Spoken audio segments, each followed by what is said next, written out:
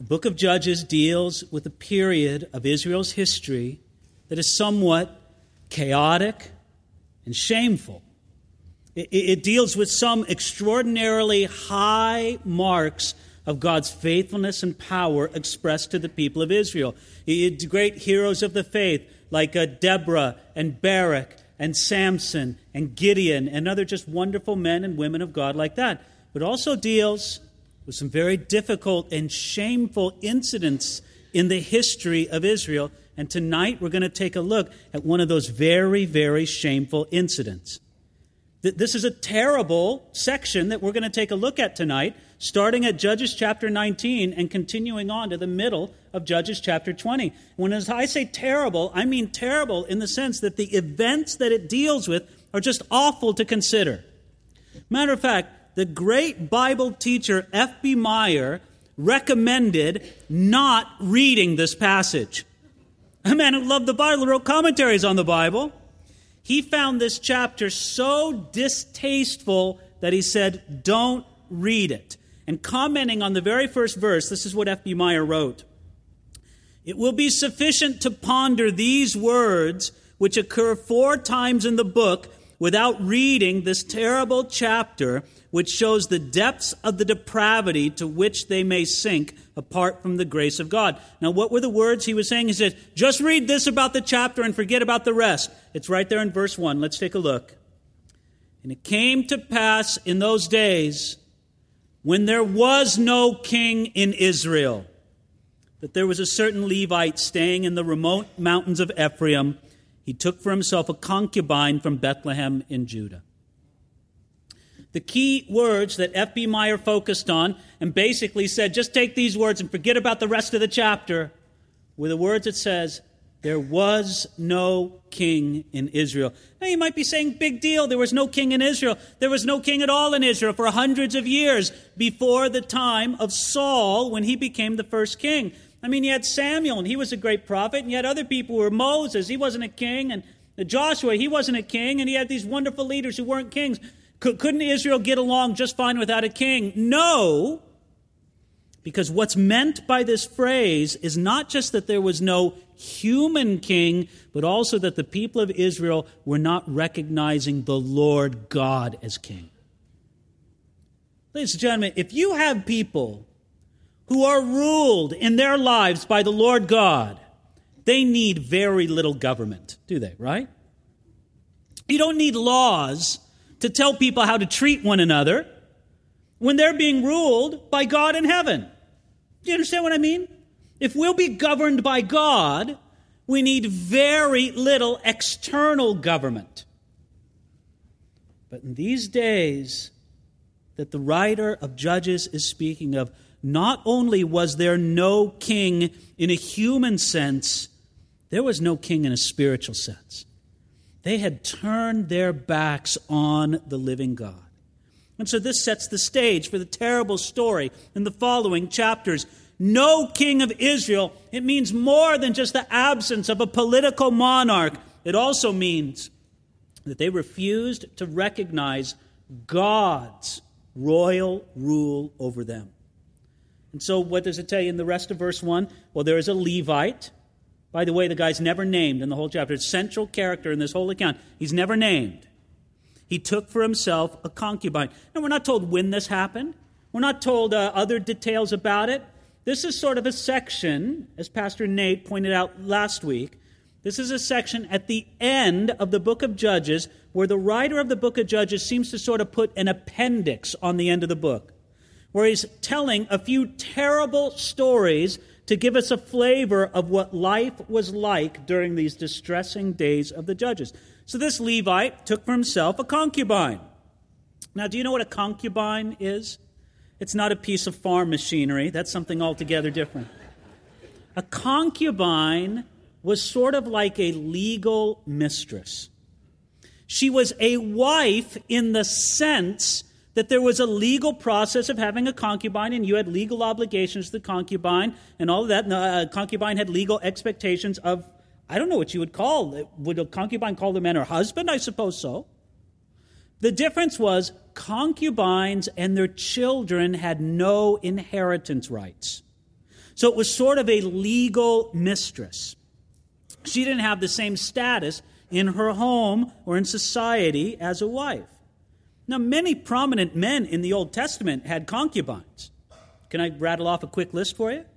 Abraham, Jacob, Caleb, David, and Solomon, and Rehoboam, they all had concubines. You say, well, what do we make of this whole idea in the Bible where men have more than one wife? Polygamy, whether it's with formal wives or with concubines. Friends, this was never God's intention. Never God's intention.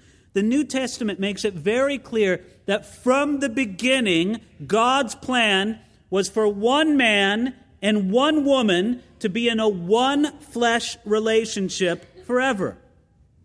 God has an ideal for every man to be what's called in 1 Timothy a one-woman man. In other words, his romantic affections and attention is focused upon one woman, not upon many, whether it be recognized by law or not. A one-woman man. Matter of fact, it has been pointed out that the New Testament teaches very specifically against polygamy in a very important passage. Do you know what passage that is? It's the passage in Matthew where Jesus says, again, this is a clear denial of multiple marriage, of having more than one wife, where Jesus said, no man can serve two masters. Oh, come on, that's a little Bible joke, isn't it? Come on, I think that one's good. I really do. I think... No, actually, Jesus made it very clear in Matthew chapter 19, where he said, from the beginning was it not so, that God intended Adam and Eve to come together and for a man to be separated, to leave his father and mother, and to be joined unto his wife. From the beginning, that was God's intention. Well, this Levite was out of the ideal of God in having this concubine. So what happens? Verse 2. But his concubine played the harlot against him and went away from him to her father's house at Bethlehem in Judah, and was there 4 whole months.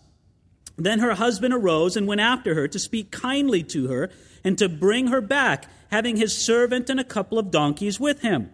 So she brought him into her father's house, and when the father of the young woman saw him, he was glad to meet him. Now his father-in-law, the young woman's father, detained him, and he stayed with him 3 days, so he ate and drank and lodged there. Did you get the picture?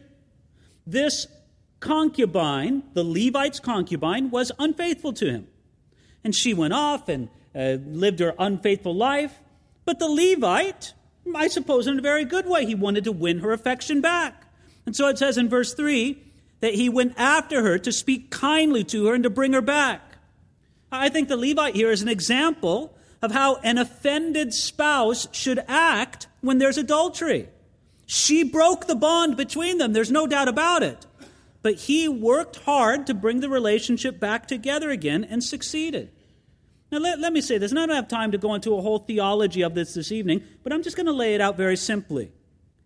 Jesus told us that divorce is permitted when one spouse has been unfaithful. He cited that as being biblical grounds for divorce. But we should never misunderstand that, because Jesus never commanded divorce in the case of adultery. If a partner is sinned against in the marriage covenant by adultery, they should, under God's leading, work hard to make the marriage survive and succeed to the best of their ability. Now, I suppose you can always say that if God were to lead somebody and it's unable to work it out and it just can't be done, then fine. God has given them permission for divorce, but we should not confuse permission with a command.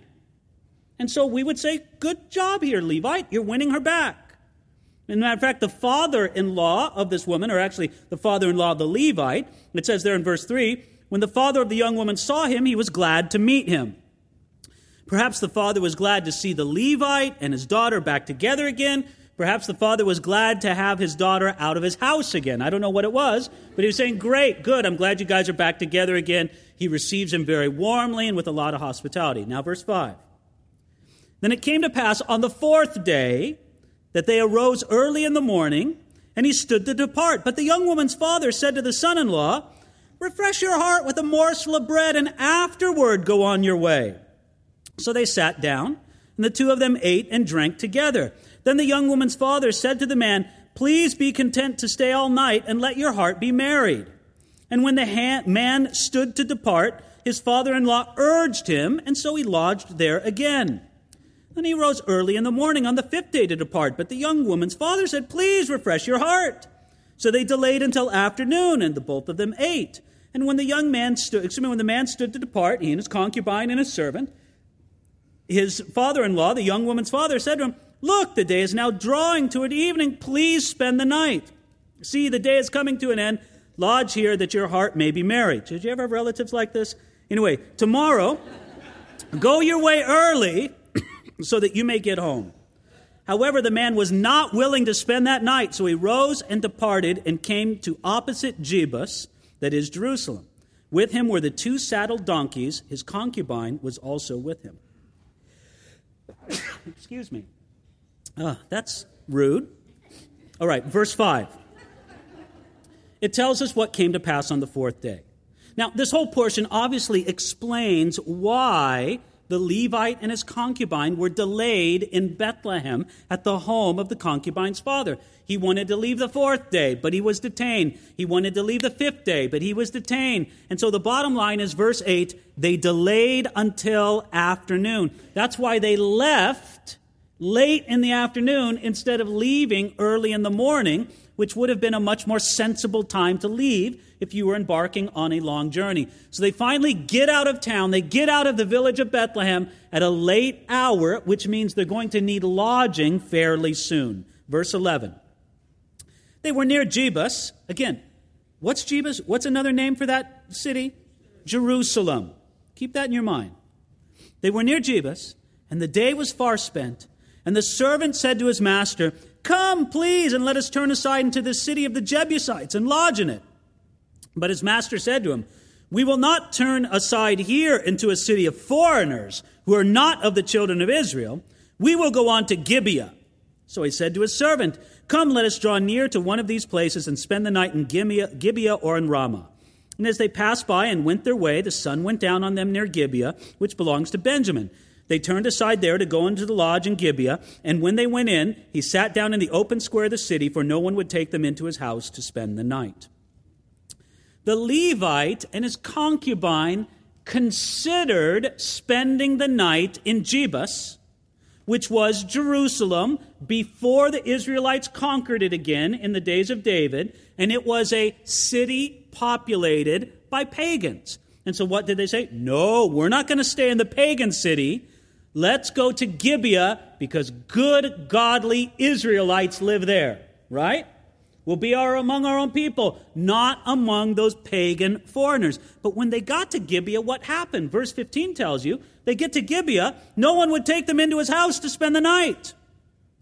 The Levite and his concubine found no hospitality in Gibeah.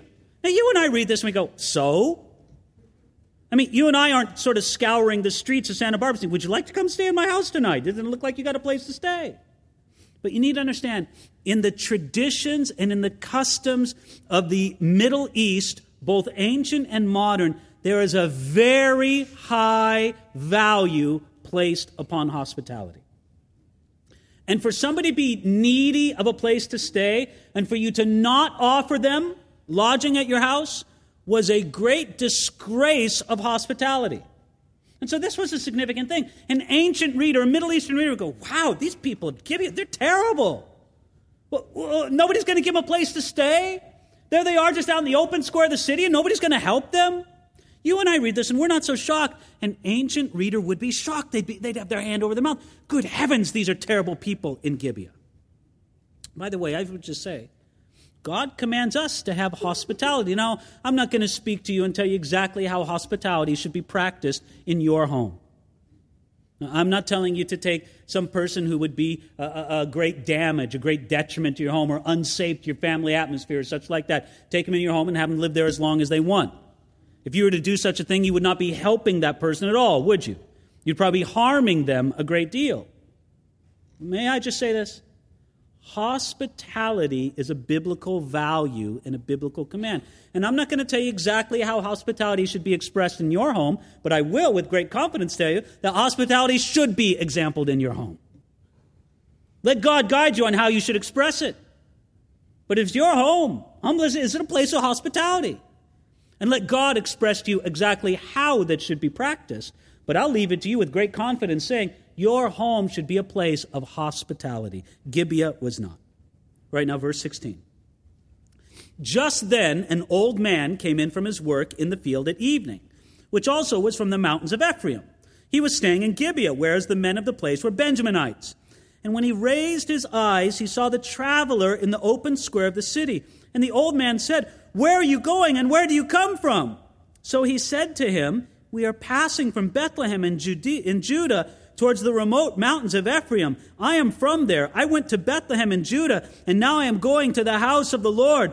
But there's no one who will take me into his house, although we have both straw and fodder for our donkeys, and bread and wine for myself, and for your female servant, and for the young man who is with your servant. There's no lack of anything." And the old man said, "Peace be with you. However, let all your needs be my responsibility. Only do not spend the night in the open square." So he brought them into his house and gave fodder to the donkeys, and they washed their feet and ate and drank. Well, finally, the Levite and his concubine find some hospitality, right? But did you notice? It's not from a guy from Gibeah. It's from an out-of-towner, a man from Ephraim who happened to live in Gibeah. The only person to extend hospitality to the Levite and his concubine was a man from their own region. The native people of Gibeah didn't care anything for the Levite and his concubine. You know something else verse 18 says? The Levite says, "I'm going to the house of the Lord." Now please remember, in these days, the house of the Lord was not at Jerusalem. He's speaking of the tabernacle, not the temple. The temple won't be built for hundreds of years. He's speaking of the tabernacle, the tent of meeting, and that stood at a place called Shiloh in the mountains of Ephraim. Okay, so you got the picture here? There they go to bed, they're ready to go to sleep, they're fed, finally they found some hospitality. They live happily ever after? No, not at all. Now the gross part begins, verse 22. As they were enjoying themselves, suddenly certain men of the city, perverted men, surrounded the house and beat on the door. They spoke to the master of the house, the old man, saying, "Bring out the man who came into your house, that we may know him carnally." Do you read this and just have your mind blown a little bit? Are you shocked? When you read this, what do you say? You say, that's just like Sodom and Gomorrah from Genesis chapter 19. And do you know why? Under the divine leadership of the Holy Spirit, under the guidance of God's moving, why the author of the book of Judges put this in here in this way? Because he wants you to be horrified by it. He wants you to look at this and say, this is what happens in a culture when there's no king over the people. And again, I'm not talking about just a political ruler. I'm talking about when there's no king who rules over a person's heart. I'm talking about a society where everybody feels completely free to make up all the rules for themselves. Now, ladies and gentlemen, I am a man, and I don't discuss my political viewpoints here from the pulpit, or if I do, it's very rarely, and that's just not my great concern here. But I am a man who believes very much in individual personal liberty. I believe that. I believe that individuals should be free, and that the government should not be there to coerce, that the government should be as I'm trying to think of the right way to say it, as uncoercive as absolutely possible. I think it's better to err on the side of personal liberty. But can we not admit that this opens any society up to a huge danger? Because that society of maximum personal liberty really only effectively works if the individuals will be governed by God, or at least by a transcendent moral principle. And when those people cast off God, when they cast off transcendent moral principles, when there is no God in their life and their heart, there's no king in heaven over their lives, then what happens? Then society slips into the grossest kinds of sin, and it's accepted, and it's practiced, and it's promoted, and society sinks down to a least common denominator sort of style. Is it too dramatic for me to say that this is where our culture is today? I don't think it's too dramatic. I mean, look, I'm not trying to idolize the America of 50 years ago in some sort of strange, Ozzie and Harriet kind of way that people talk about. But friends, if you don't think that there's a big difference in public morality, I'm not talking about private morality. I'm not trying to say people didn't sin 50 years ago. Good heavens. But if you're not aware that there's a huge difference in public morality between now and 50 years ago in the United States of America, you're blind, aren't you? Isn't that just willful denial? Why is it? Because we, like the ancient Israelites, so many in our society, a great majority, I don't know how many, they live as if there's no king in their life. And look at what happens. What here? It's just right out of the pages of Sodom and Gomorrah. It says right there in verse 12 that they surrounded the house and beat on the door. The verb form of the term beat on the door indicates that there was an increasingly loud pounding on the door. This was not a polite or a casual request. This was a frightening demand. Ladies and gentlemen, oftentimes when I read the Bible to you and when I talk about it on a Sunday or on a Wednesday, I tell you that the Bible is like a movie in my mind, and I invite you to enter in the movie. Turn the movie off here. You don't want to visualize any of this. It's enough just to read the text and to understand what's going on. But it's being pounded on there. They're pounding. It's frightening. There's an angry, violent, perverted mob at the door. And they say, bring out the man who came into your house that we may know him carnally. Again, it's the exact same request or demand made by the homosexuals who surrounded the house of Lot in Sodom. The picture is very clear. There were times during this 400 period of the reign of the judges when Israel was just as bad as Sodom and Gomorrah. Verse 23. But the man, the master of the house, went out to them and said to them, no, my brethren, I beg you, do not act so wickedly. Seeing this man has come into my house, do not commit this outrage. Look, here's my virgin daughter and the man's concubine. Let me bring them out now. Humble them and do with them as you please. But to this man do not do such a vile thing. But the men would not heed him. So the man took his concubine and brought her out to them. And they knew her and abused her all night until morning. And when the day began to break, they let her go. Then the woman came as the day was dawning and fell down at the door of the man's house where her master was till it was light. Listen, there's no doubt that the perverted men of Gibeah were guilty, were they not? They bear horrific guilt. They bear a Sodom and Gomorrah-like guilt. No doubt about it. Nevertheless, so was the Levite guilty. So was the host of the home guilty. They clearly should have been willing to sacrifice themselves before their daughters and their companions. Again, this is just showing you how degraded, how debased Israel was during this time of the judges.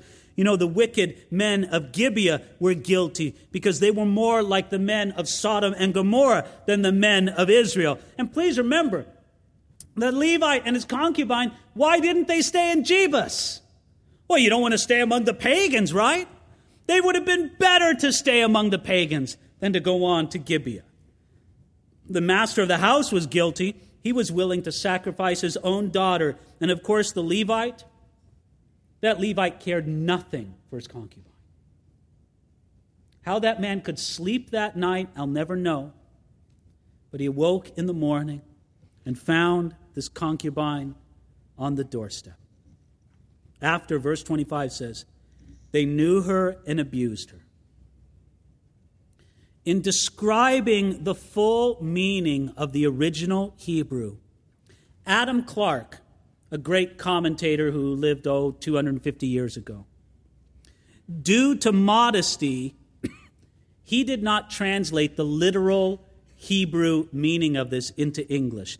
He left it in Latin only so that only the learned people could understand the full implications of the wickedness and the perversion of the men of Gibeah. It's utterly distasteful. And when we start talking about the literal Hebrew, friends, the literal Hebrew is worse than the English.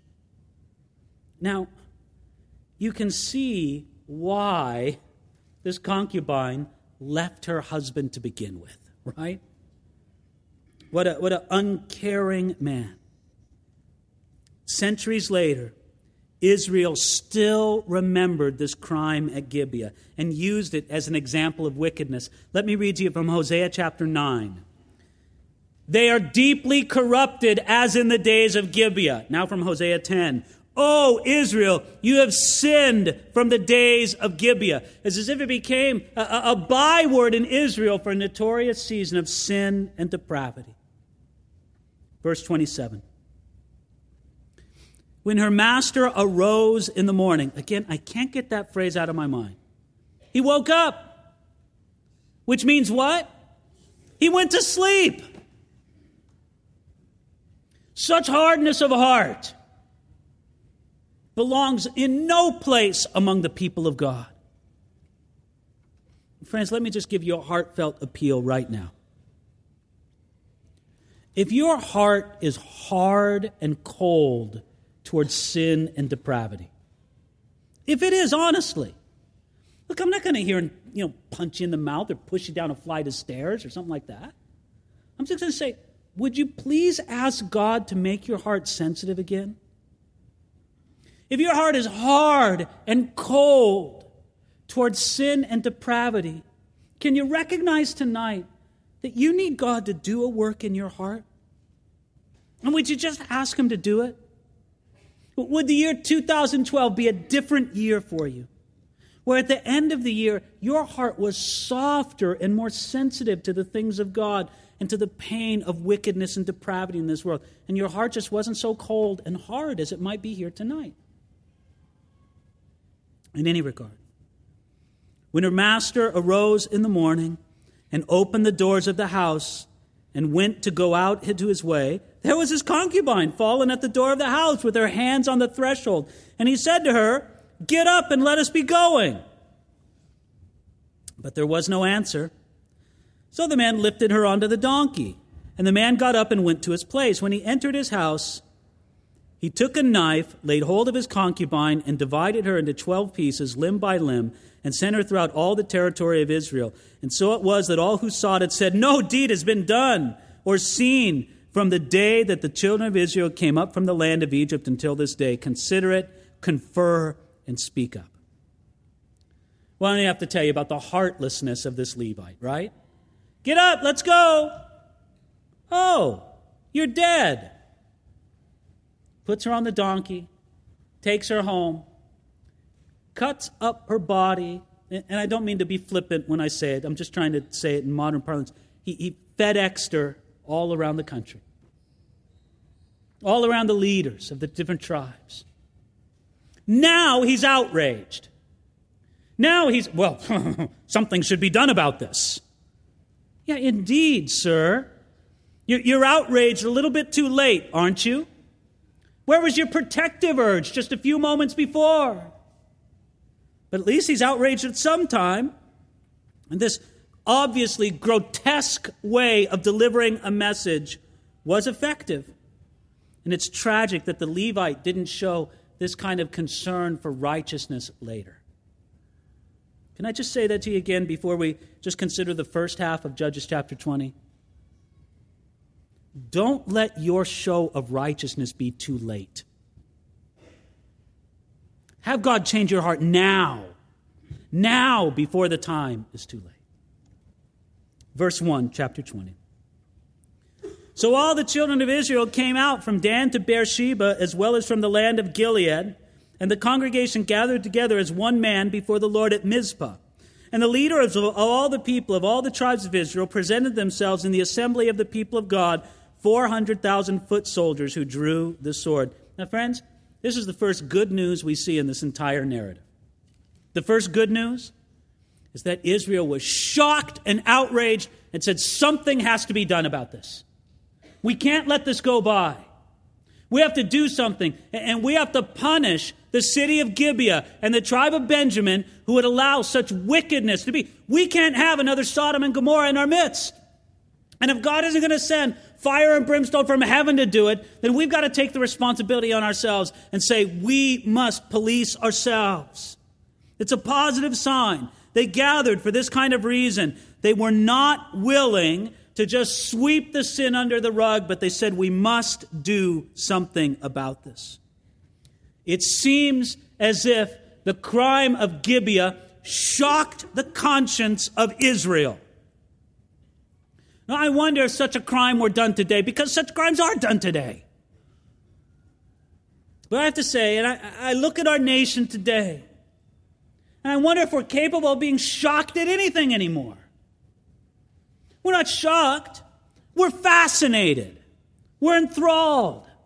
We're sucked in by 24-hour cable news channels. We're sucked in by the mom who murders her kids, by the pretty girl who disappears. We're sucked in by the movie star who commits a crime. We're sucked in by this, but there's no outrage. It's just this bizarre fascination from a distance. Oh, did you hear the latest news about this? More of an occasion for gossip than coming together and saying, no, this is wrong. I guess just what I'm trying to say, and I feel so insufficient to say it.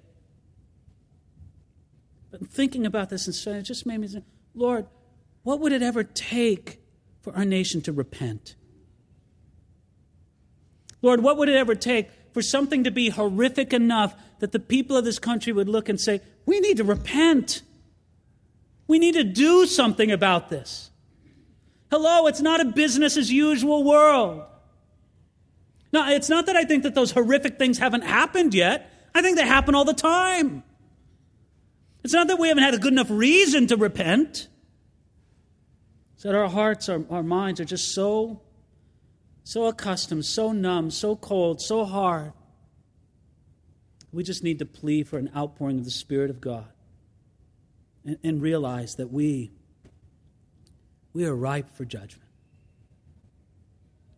You know, the temptation was for me to approach the study tonight and just to start reading to you news item after news item, right? How far back would I have gone? A couple weeks? A couple weeks searching the internet for outrageous crimes. I could have read you story after story from near and far. But what's the point, right? You know. So are we going to debate the point that depraved things like this happen all the time? And the thing is that we've lost or we're losing our ability to be shocked by it. Well, verse 2 says that the leaders of all the people, all the tribes of Israel, they presented themselves and they said, we're going to do something about it. So verse 3, now the children of Benjamin heard that the children of Israel had gone up to Mizpah. So the children of Israel said, tell us, how did this wicked deed happen? So the Levite, the husband of the woman who was murdered, answered and said, my concubine and I went into Gibeah, which belongs to Benjamin, to spend the night. And the men of Gibeah rose against me and surrounded the house at night because of me. They intended to kill me, but instead they ravished my concubine so that she died. I took hold of my concubine, cut her in pieces, and sent her throughout all the territory of the inheritance of Israel, because they committed lewdness and outrage in Israel. Look, all of you are children of Israel, give your advice and counsel here and now. So the people wanted to know, well, what did the children of Benjamin do? Why are we fighting this? What are we going to? Let's get the story straight. Let's not work on rumor. Let's not work on innuendo. Let's find out. By the way, did you like the little spin that the Levite put on the story? Verse 5, hey, they intended to kill me, but instead they ravished my concubine. Now, what he said was true, but he sort of left out the part about the cruel and callous way that he abandoned his concubine to the mob and how he slept like a baby that night. Anyway, he spun the story to his own effect. But starting at verse 6, they make preparations for war. Verse 8. So all the people arose as one man, saying, None of us will go to his tent, nor will any turn back to his house. But now this is the thing which we will do to Gibeah. We will go up against it by lot. We will take 10 men out of every 100 throughout all the tribes of Israel, 100 out of every 1,000, 1,000 out of every 10,000, to make provisions for the people, that when they come to Gibeah and Benjamin, that they may repay all the vileness that they've done in Israel. So all the men of Israel were gathered against the city, united together as one man. Now again, this was a very encouraging response in the midst of a very dark time. The people of Israel came together in unity, and they decided to bring justice to the people of Gibeah and to say a crime like this must be avenged. A crime like this must be spoken against. We can't continue on business as usual, as they say in verse 10, that they may repay all the vileness that they have done in Israel. That's extreme, but it's a valid and proper response. Now, friends, we're going to end it right there, and we'll pick it up next week and finish the book of Judges. But here's my fear. My fear is that we end this tonight, and we sort of within ourselves, tut, that, well, aren't we glad that we would never be part of such depravity? Aren't those people very terrible out there? Can I just remind you of a principle that's at work here in these closing verses of chapter 20? The principle is simply this: that Israel is working to purify itself. It's as if a virus has entered into the body of Israel, and now the antibodies, now the white blood cells, now the defenses of the body are coming to saying, this thing must be expelled, it must be dealt with. If we let this virus go unchecked, it'll destroy the whole body. Now, again, if you say, well, I'm not as depraved of all this as described, well, good. Praise the Lord. But do you have any defense against sin and depravity in your own life? Let me read to you from 1 Peter chapter 4, starting at verse 17. For the time has come for judgment to begin at the house of God. And if it begins with us first, what will be the end of those who do not obey the gospel of God? You know, if the effect of what I say tonight makes you leave this room saying, ooh, yeah, God, get all those sinners, haven't you missed the point? Should not judgment begin at the house of God, here among us? Should we not open up our hearts big enough to God now and say, Lord, purify me? To say I'm not as bad as some other people I know is very small consolation. It's not hard to find people worse than us. So what about you and your life and your walk? Can I just call you back? As we spend a time in worship, as we open up the table of the Lord, would you please ask the Lord to touch and to deal with your conscience? The Bible speaks about one of the aspects of the work of Jesus as cleansing our conscience.